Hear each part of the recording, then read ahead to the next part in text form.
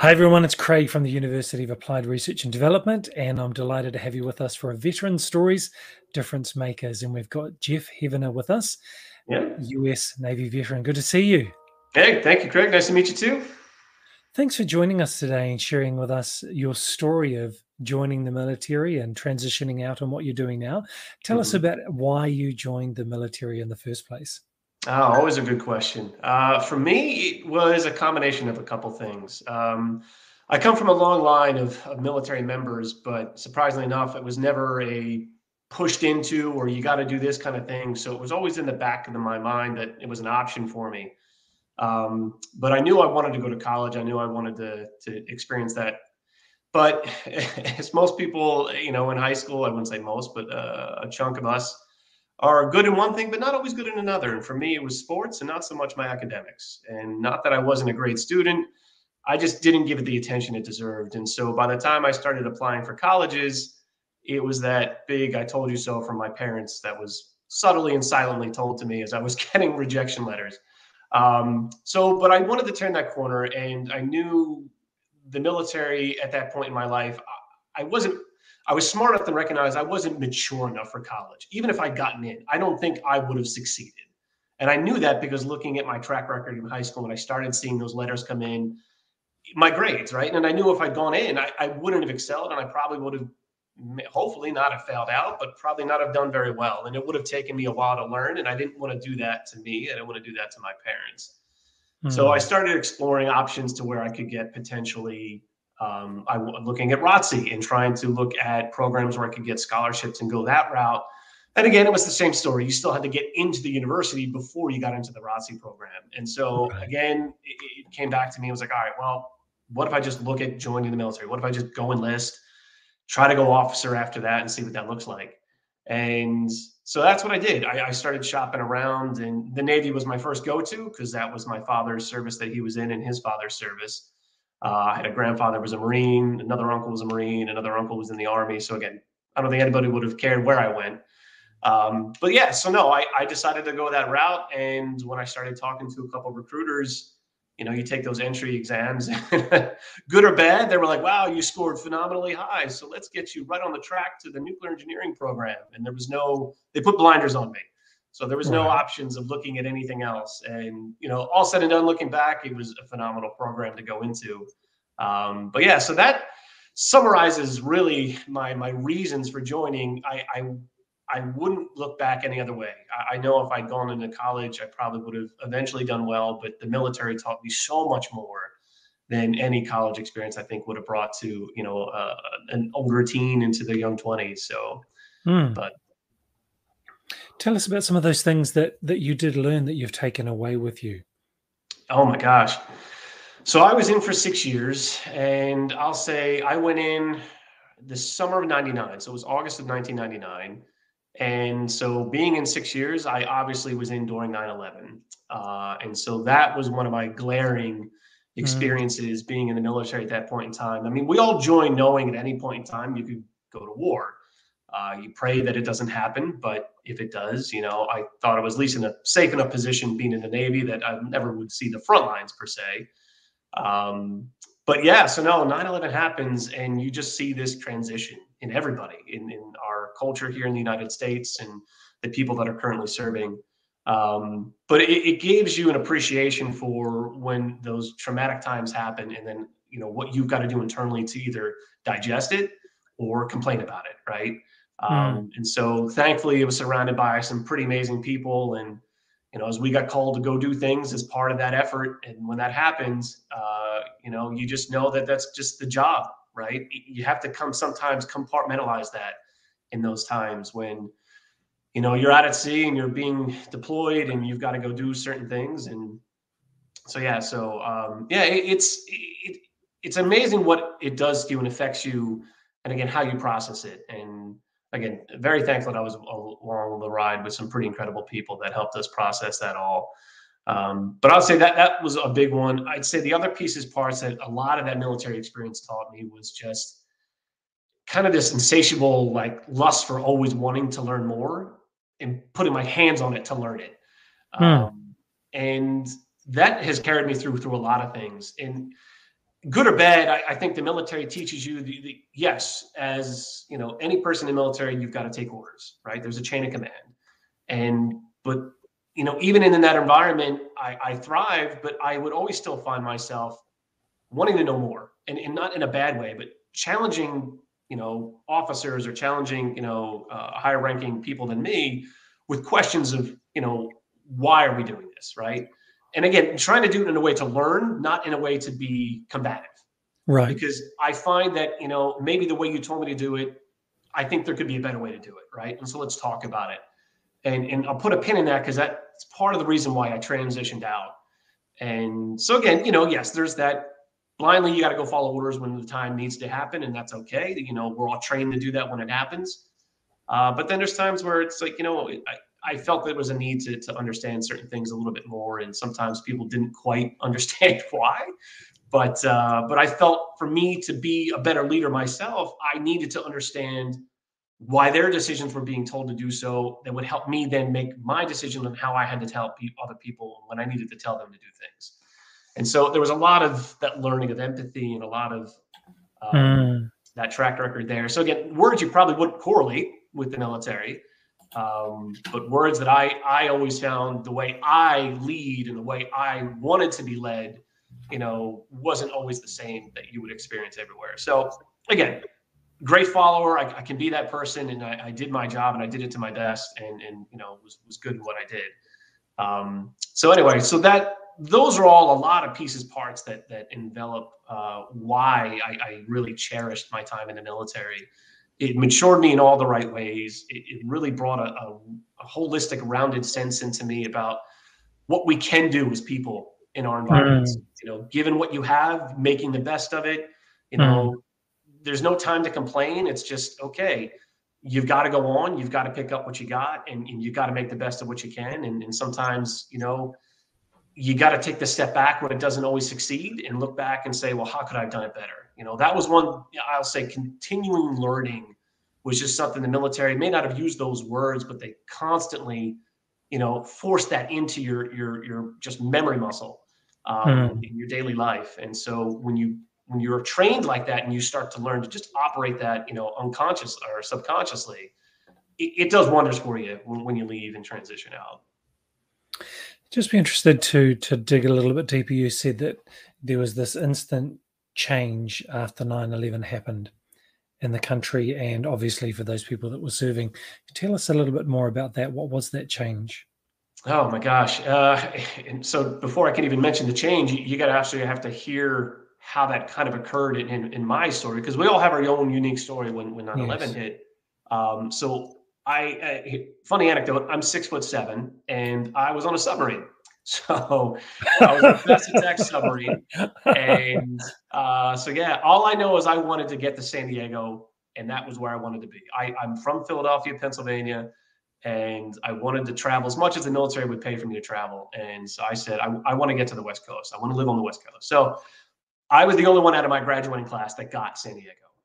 And I think only 2 or 3 other people got like Seattle area. The rest of them got, you know, stayed on the East Coast. So I didn't want to look a gift horse in the mouth. Obviously, I was very upset I wasn't getting a carrier, a surface vessel where I was going to be able to see the stars and sun at night. But anyway, so there I am. I'm on this submarine, and we're leaving for my first deployment that I'd ever been on. And so we're going to go out for 6, 7, 9 months. However, we don't know yet. Well, we didn't know at the time it was going to be longer. So this was very beginning. So again, if you're not familiar with the nuclear engineering program, you've got to go to school for almost 2 years straight before you even touch a boat. So I finished all my schooling, and I finally get attached to my submarine in San Diego. This would have been late August, early September of 2001. So this is several weeks before 9/11. And I get there and I find out we're going to get deployed almost a week after I get there. I'm like, oh, well, that's the story of the job, right? So we get out there, and we're supposed to just kind of transit from San Diego to Hawaii. We're just going to kind of take our time and do another reload in Hawaii and then really go out for our deployment.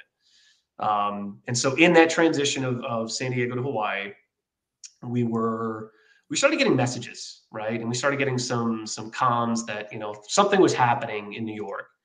And again, if you're not too familiar with the sub life, you're not getting constant communications unless you're surfaced or at a periscope or a depth that you can send up an antenna to actually receive communications. So you don't get them regularly. So we were obviously just transmitting messages, getting some daily stuff, and we heard this, and my first reaction was like, "Oh, we're playing war games, right? This is just a scenario they're building up. We're going to go do some battle station drills, kind of, because that's what you do when you're not doing anything else. You just drill." And then the messages started getting a little more frequent, and we didn't dive, and we were staying surface a little longer than anticipated. And not being privy to everything that's being communicated, you just hear the tidbits that the captain, and usually the captain doesn't want to, he doesn't come over the loudspeaker very often to put that many messages out. So something was different. And so you started seeing a lot of us like on high alert, like, this doesn't sound normal. And then as we started getting more information, exactly what was happening, it finally hits you. But for being somebody who had never seen it live, we never saw it. We didn't know what was going on. It was just verbal messaging. You can imagine what's going on in your head, like, where are we going? What are we doing? What does it mean for me now? And so we finally quickly got to Hawaii. It was a fast reload, and then we were deployed to go do some other stuff. And so, yeah, in a sense, so that brief period, I think we were in Hawaii maybe less than 24 hours to kind of quickly restock and get back out, where we were supposed to be there for like a long weekend or something. And so you didn't really get a sense of what actually happened, because you weren't one of those people that watched it live, and you weren't one of those people that got to share in those traumatic experiences, and I'm not saying it in a good way to share it, but just what that does to you and how that forms you as a person after that, whatever stage of life you're in. So that little piece we got, we just know, like, again, it was a job we had to go do, but, you're reading the articles, you read the magazines, you're seeing the pictures, and you finally get some live footage, that you see. And you just get this different sense that, not that you went in a point in time before that there wasn't a war or active terrorism, but, when you talk, patriotism and, pro-veteran people and pro-military, it was kind of, whatever. It was what it was. If you were in the military, okay. If you weren't, all right, no big deal. But again, you saw that ramp up of just that patriotism in the U.S. and this global effect that had just around everybody, about just, no one wanting to see that to happen to their own country, and just, but yeah, you just saw that, and it changes you in a way that, you ask the question, when it all happens, and it did eventually kind of fade away a little bit, we still remember 9/11 every anniversary of it. But it's like, why can't we be like that all the time? Why can't we be appreciative of the people that sacrifice and put their lives on the line for this type of duty? I'm not saying we need to be paraded and put on shoulders, but it's like, hey, there's people doing these things for whatever reasons. They're putting themselves out there. Yeah. And so, yeah, it makes you question that a little bit. Like, why that sudden change, and why couldn't we always kind of carry this? And you pray it never has to be a traumatic experience like that to cause that. But again, good or bad, it is what it was. It was the reality we lived in, and it was nice to feel that appreciation wherever you went. But we don't do it for that. That's not why we joined the military. That's not why, we go in and do what we do, or study what we studied. And, we go on these long deployments and go overseas. It's not why you do it for any recognition. You do it because, you signed up for something that you believed in. And the ground of it, you're surrounded by other people that, good, bad, or indifferent, they're on it with you. And that's really at the crux of what it was. It's not so much what the outside forces that transition in their minds, but it's what we went through that were in the military at the time, and what we had to then reestablish in our own minds is, okay, this is what it is now. We are constantly going to be on high alert. We're constantly going to be going out, and whether you wanted this or not, you're in it, and you're in it together. And it's that camaraderie that instantaneously just gels you together in an environment that you would never, you're already kind of in a unique environment, especially in a sub. Or any military department. But when something like that happens, it really brings you together in a way that you can't find anywhere else.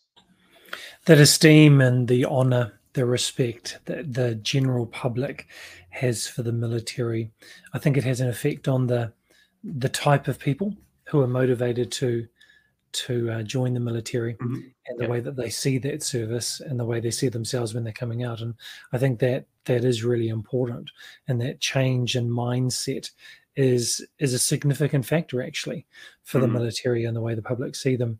When you made that transition, I think you said earlier, you learned how to take orders and you like to question and understand the why, and that was part of your reason for leaving and moving into your own business. So tell us about that, the reason for leaving and some of those challenges in the transition. Yeah, so no, I really did enjoy my military time, and I really did see myself setting out for a very long tenure. You know, I couldn't have said when I started that I was going to stay in for 20 plus years, but I knew I could definitely do a long haul. Right. And I was looking forward to that. And yeah, I would say when I finally got to the boat and I'm out there, you know, you start to really perceive everything and take it all in and digest it and say, all right, is this a lifestyle I want to continue living? And it's a hard question to answer because you Mm, feel selfish sometimes when you say, no, it's not. You right. know, you feel selfish because you dedicated your life to this and this is what you got to do. And you're in the military. And, you know, I'm not saying everybody that goes in the expectation is going to stay in for 20. That's certainly not it. But, you know, to get out, you know, some people look at you like, well, why aren't you going to stay in? And other people like, all right, it makes sense to get out. So for me, it was clearly just how I am as a person, how I work with others, how I want to work and lead others. I, you know, being an enlisted person, I eventually got out of the rank of an E5. And so you're not on a submarine, especially, you're not any high ranking person. You're not going to be in a position to really, you know, make a lot of changes or lead large departments, you know. Um, had I stayed in shore, I'm sure I would have gone and exceeded elsewhere there. But I just knew that my mentality and my approach to leadership just wasn't gelling with what the military was. Again, good or indifferent, right? I like to take the time to get to know the people that I'm working with. I like to take the time to understand their concerns. Why are we taking these risks? What are the outcomes of these risks? And sometimes just blindly following orders from me, just, you know, and that's why I questioned them. I just wanted to understand a little more. Right. And so in the end, again, I never questioned orders to the point where it was combative. I always questioned orders in a position of learning. But in the end, I just recognized after 6 years, I said, okay, I think my next chapter has got to be outside of the military. I think I can take a lot of what I've learned here, the relationships I've gained, and take that and really do some incredible things after this, and still very much promote the military because I think it's a phenomenal thing for anybody to do. You know, and so yeah, I think at the end of the day, it really was that. It was I didn't see a career because that's how you have to Right. start to look at it. It's going to be a career choice. And so after 6 years, I didn't see that career for me. I didn't want to raise a family bouncing around. You know, I didn't want to Right. see my kids grow up like that. And again, selfish or not, that's just how I didn't want to do it. And so those were some of my bigger considerations. And double that, and hence why I'm kind of doing what I am now, is I always had an entrepreneurial bug. And I had that spirit of wanting to do something for myself and start something on my own. And I knew, at least at that point in time, at, you know, 20, 25, 26 years old, I wasn't going to be able to do that while I was in the military.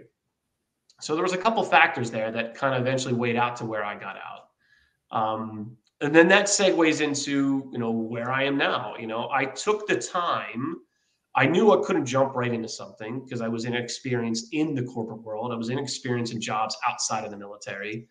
And so I needed to take that time to kind of figure out, what does that look like? And I knew having a degree was important to me. So I went back to school full time while going to work in a second shift position.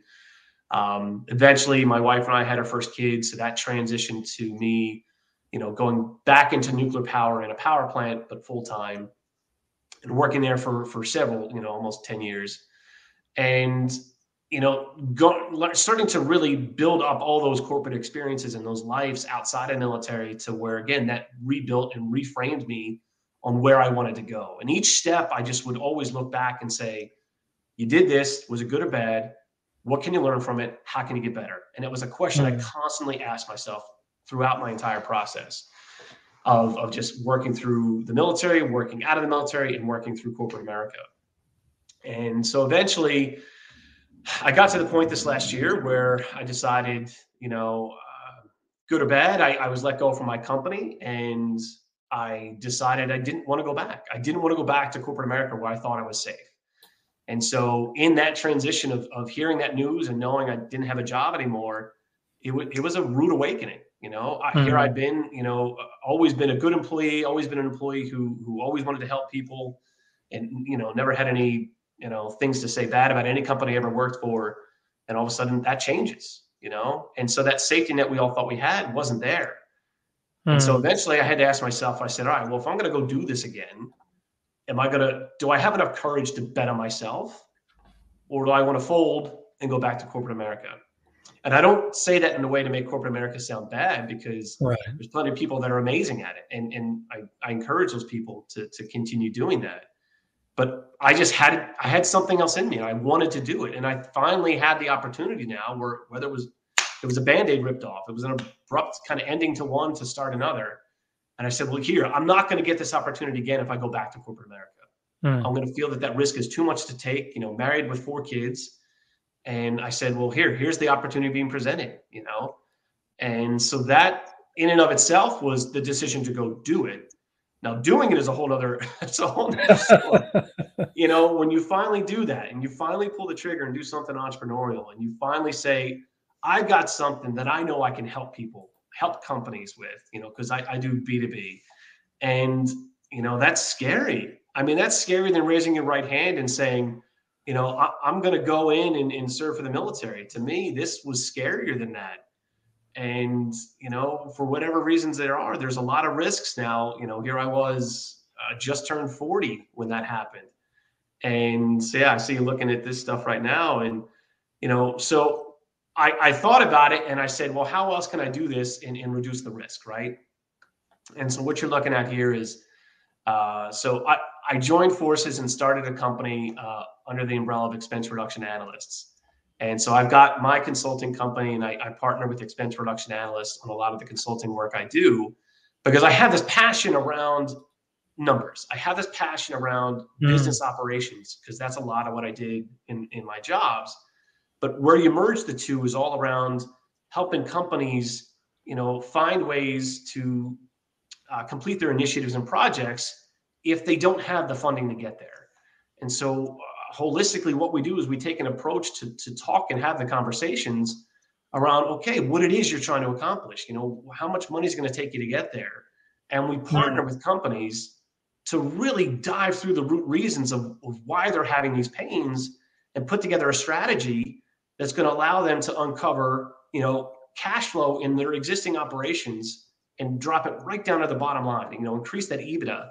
And to me, that's amazing. If you can bring that kind of power to a corporation, to where, I mean, if you look at business, you've either got to increase revenue or, you know, manage costs, right? That's the only way you're going to balance that line out. And when you talk to a lot of companies, when you talk about increasing revenue, there's so much more expense involved in doing that. It's not a flick of a switch. You know, you either got to build a new product or get a new product into a new market, or hire more sales staff. So there's a lot of expense that has to go with that to eventually see some revenue. And you're not seeing a 1-for-1 for those expenses. It's a proportion of it. And so what we do, though, is we can really come on the back end of things and help you in the sense that, hey, go do this, go increase your revenue, go enter a new market, go hire what you need. Let us work on this stuff over here that'll keep that line not only from the revenue side, but also from the managed cost side coming up. So now you're at the end of all this, you're that much better. And when you can have those strategic conversations with companies and really help them, you know, see the value that you can bring on an end that they can't really manage because they just don't have the time for, you know, it really is exciting to see the outcome of those new initiatives that they now can bring forward. Or, you know, heaven forbid, these last couple of years with COVID, these people are just, you know, really having a tough time, you know, retaining or getting staff back. So maybe it was a company that had to reduce staff. So now they can hire that staff back because you can put money back in their pocket. You know, so when you see those success stories and you see these companies really achieving greater things, and knowing that you are a part of that, it brings a mission to what I do, you know, and it makes it fulfilling, and it helps you understand why you do what you do, why I like people. It's about the people. It's not about the business. You know, I really enjoy the conversations and the ability to dive in with them and partner with them in a sense of really seeing them succeed. You sound very passionate about what you're doing now. Thank you. Jeff, just to wrap up, and I do want to thank you for your service in the military. Thank you for what you did, and thank you for sharing your story with us. Just as we wrap up, what's something that you would say to a person who's in the military now and knows that a time of transition into civilian life is coming? What would really help them to do that successfully? Wow, if I could say that succinctly, it's know yourself. Like, really be critically honest with what you're trying to achieve when you get out. And you may not know that yet, but just you've got to have a plan. And that plan's going to be ever changing. But you got to start with a plan. And that plan, as much as the military tries to provide programs to help, go outside of those. Keep looking for help. Keep finding, keep asking questions. There are a plethora of people out there that want to see you succeed. Whether you understand that or know it or not, there's plenty of programs. So don't stop until you feel completely satisfied that you've got the answer you want. So keep looking for that. There's plenty of books out there, and there's plenty of help. I'm one person who loves to help people in that transition. Just be a sounding board. I really do, because you don't want to have to repeat the wheel that someone else has already helped create. There's no shame in that. There's no shame in asking for help, not from here's money, but here's some knowledge, here's some advice, or just here's a conversation. Let me be that piece that helps you see if this is really what you want to do. And maybe leaving the military isn't the right time yet, or maybe it is, but what are you going to do? What does that plan look like? And help you build that plan. So it's like, just be critically honest, start a plan, know the plan's going to change. It's going to constantly evolve. Just be adaptable and flexible with it. I love it. Jeff, thanks very much for giving us your time today. Excellent, Craig. Thank you so much. And for those of you watching the recording, if you want to reach out to Jeff, we have got his link to the LinkedIn profile. That's with the show notes. So whether you're watching on YouTube, on Twitter, on Facebook, on Twitch, on LinkedIn, wherever you are, you can reach out to Jeff by looking in the show notes and finding the link to his profile. And those of you that are veterans or veterans families, if you'd like to pursue education, we are VA approved for benefits in education for our master's degrees and bachelor degrees in the United States, and also the opportunity to come and live and study in New Zealand as well with us. Really beautiful country, nice place to come and visit for a while. So again, thanks very much for being with us. We look forward to seeing you again on another Veteran Stories. Thank you again, Jeff. Excellent. Thank you so much.